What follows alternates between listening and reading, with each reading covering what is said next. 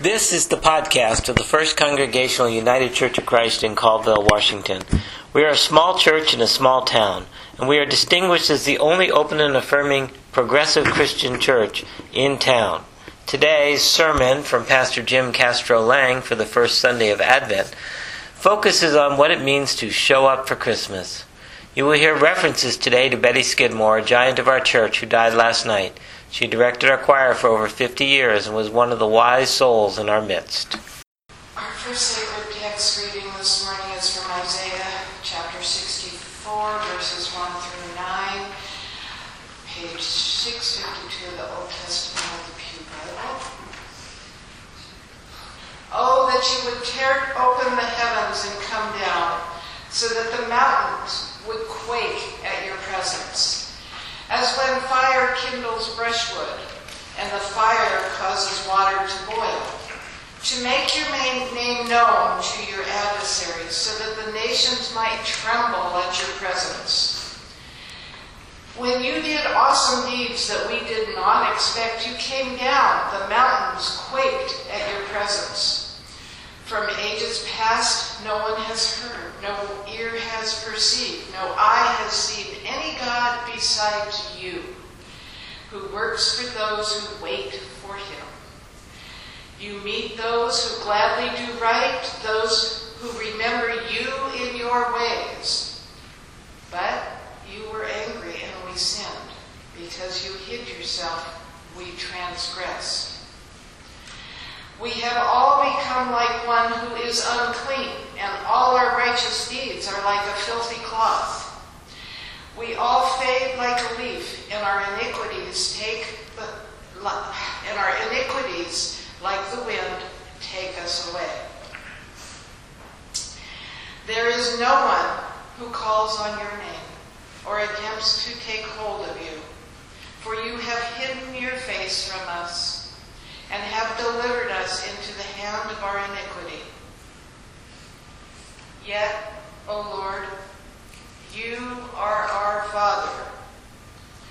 We are the clay, and you are our potter.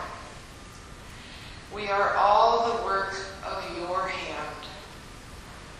Do not be exceedingly angry, O Lord, and do not remember iniquity forever. Now consider we are all your people.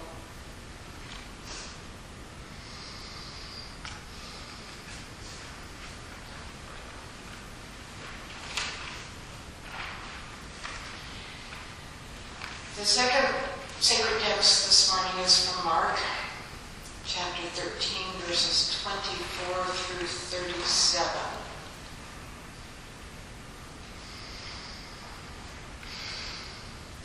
But in those days, after the suffering, the sun will be darkened, and the moon will not give its light, and the stars will be falling from heaven, and the powers in the heavens will be shaken.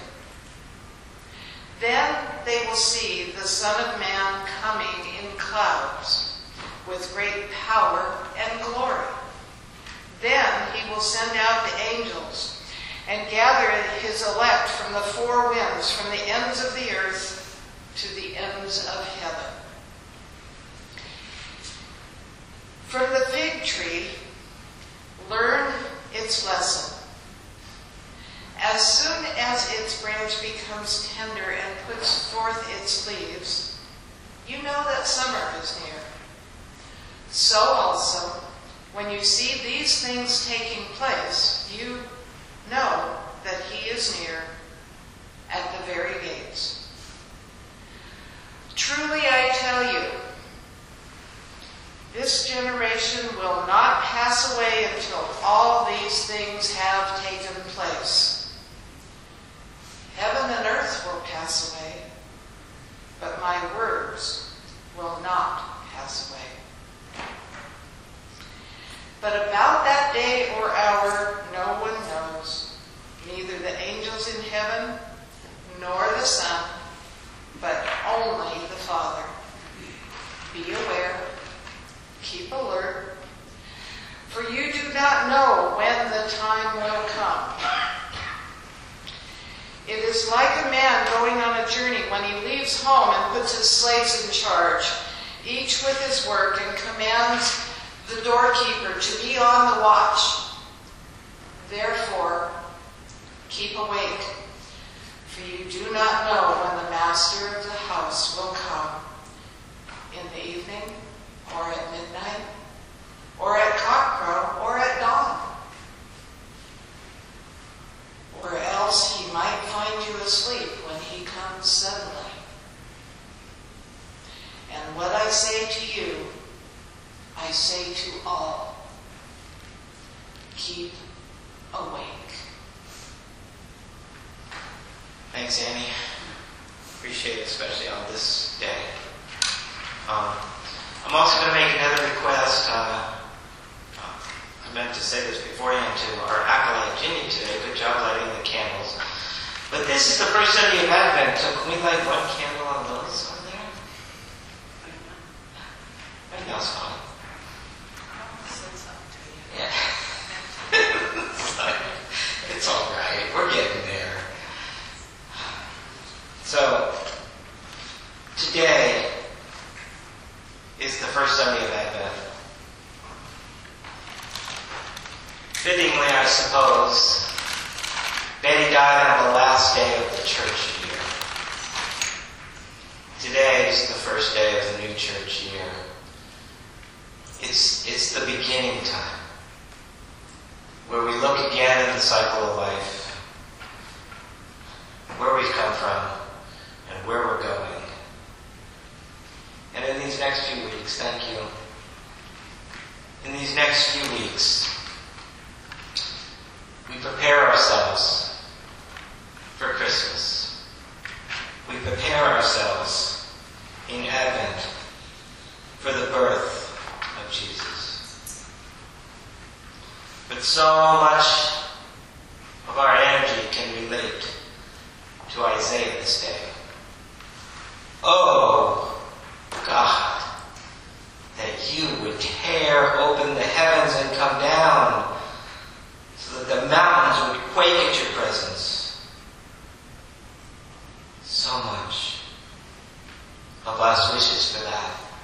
As we look out about us, as we see the chaos, as we grieve those who we've lost, especially today our beloved Betty, our amazing Betty.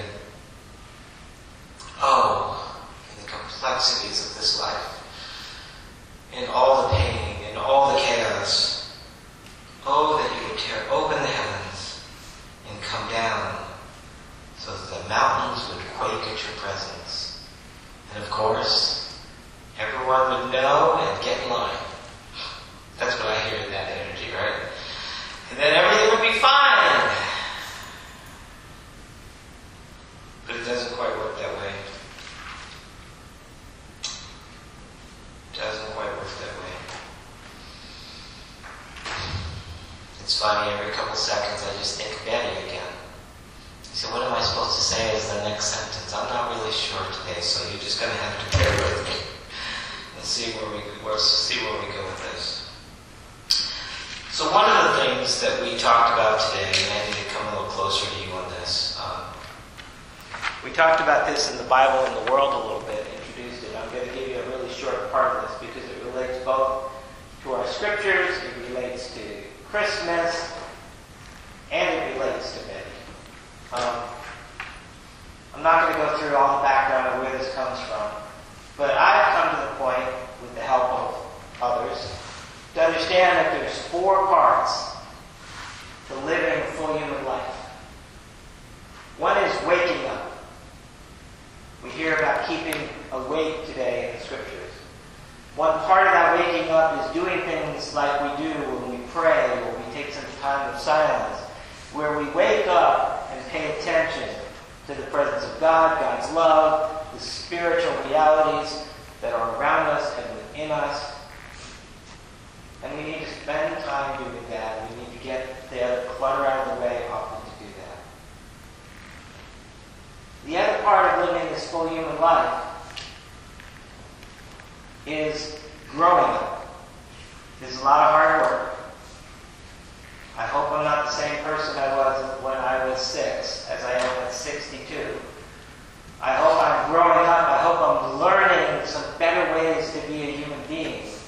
From all the ways I can learn from other people and what we've learned about how we work and all of that sort of thing, it's a lot of work. And as part of that, what we discover is even as we're growing up and getting better as a full human being in so many ways, there's some things that we've boxed off within us that need to be cleaned up. That are a little bit of a mess, except for we put them in a nice little box and not paying attention to them. Sometimes, in the church, this is sometimes called sin. It's things related to our brokenness, to our shadow side, to the parts we don't want to deal with. But it's part of being a full human being is to pay attention to it and clean it up. And then, I think Betty so much on this, then we're able to show up. We're able to be fully present, fully available, fully who we need to be in all kinds of situations. Whether it's our church out in the community, showing up at a school board meeting, or whether it's us being present to one another and not being distracted by what is going on in us, but fully being able to be present and show up and be there for another person. When we can put all of this together, and it's a cycle. Hopefully we just get a little better at it every year, but it's work. We can live a full human life. And what I began to realize as I was looking at this and reading the scriptures for this week is this alert to keep awake, is a call to pay attention to what we need to pay attention to and to do the work. This notion that comes in Isaiah that God is the potter and we are the clay means that we're ready to deal with these areas in our life and we're ready to be reshaped again. To become just a little more next year, that full human being living that full human life. Now, a couple things about that. I think that's what Betty really worked hard at doing. I saw a person who looked squarely at all the realities and dealt with them and was willing to share about it and talk about it. And she, I know, was an example to many of us.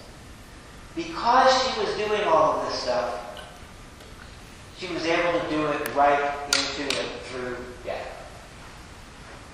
And I began to realize that's part of the significance of the birth of Jesus.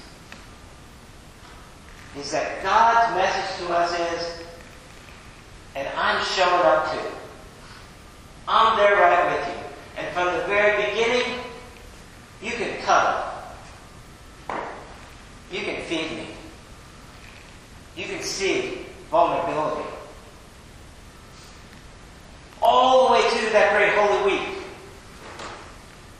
where it was Jesus was the only one who was able to walk through those realities and see everything squarely and clearly and not get thrown off the mark.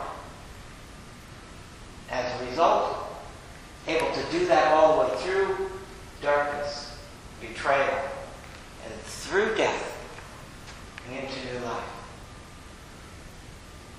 When we can do this, when we can keep awake, alert, and be the clay that is willing to learn what it takes for us to be reshaped, to be just a little more fully what we can be as a human being, when we can do that, then we will understand that an embrace of death is just another door to the fullness of life. But it all starts with Christmas. 3 weeks. Jesus, coming from God in our midst, emerging out of us, showed up. And the question for us is, are we going to show up this Christmas? I don't mean show up with our body sitting in a corner of a pew somewhere. That's great. But I mean, are we going to show up? Are we going to come alongside that baby in the crib and allow ourselves and our vulnerability to be hugged, to be reshaped, to be formed one more step closer to everything God knows we can be? Are we ready to show up and do that? In order to do that, we have to be willing to take the next steps, waking up, and growing up, and cleaning up, in order to show up. Because if we don't do those other things, we're never ready to show up and be fully there as that clay reshaped.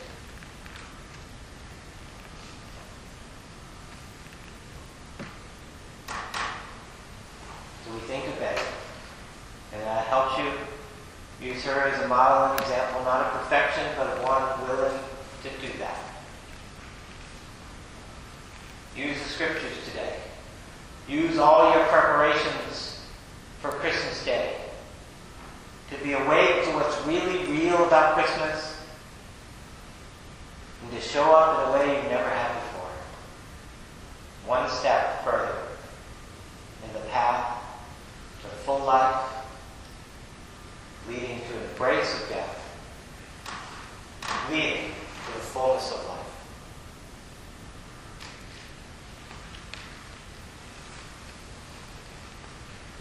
May we be blessed as we try together to support each other in doing the work of showing up. May we be deepened in our insights of Jesus and the meaning of Christmas in all of creation.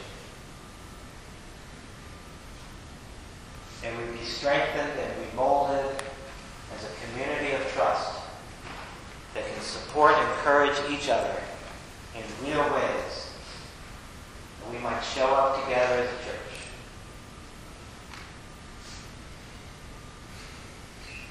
Thank you for Betty. Thank you for this community. And thank you for the Jesus we follow, who showed up and showed us the way.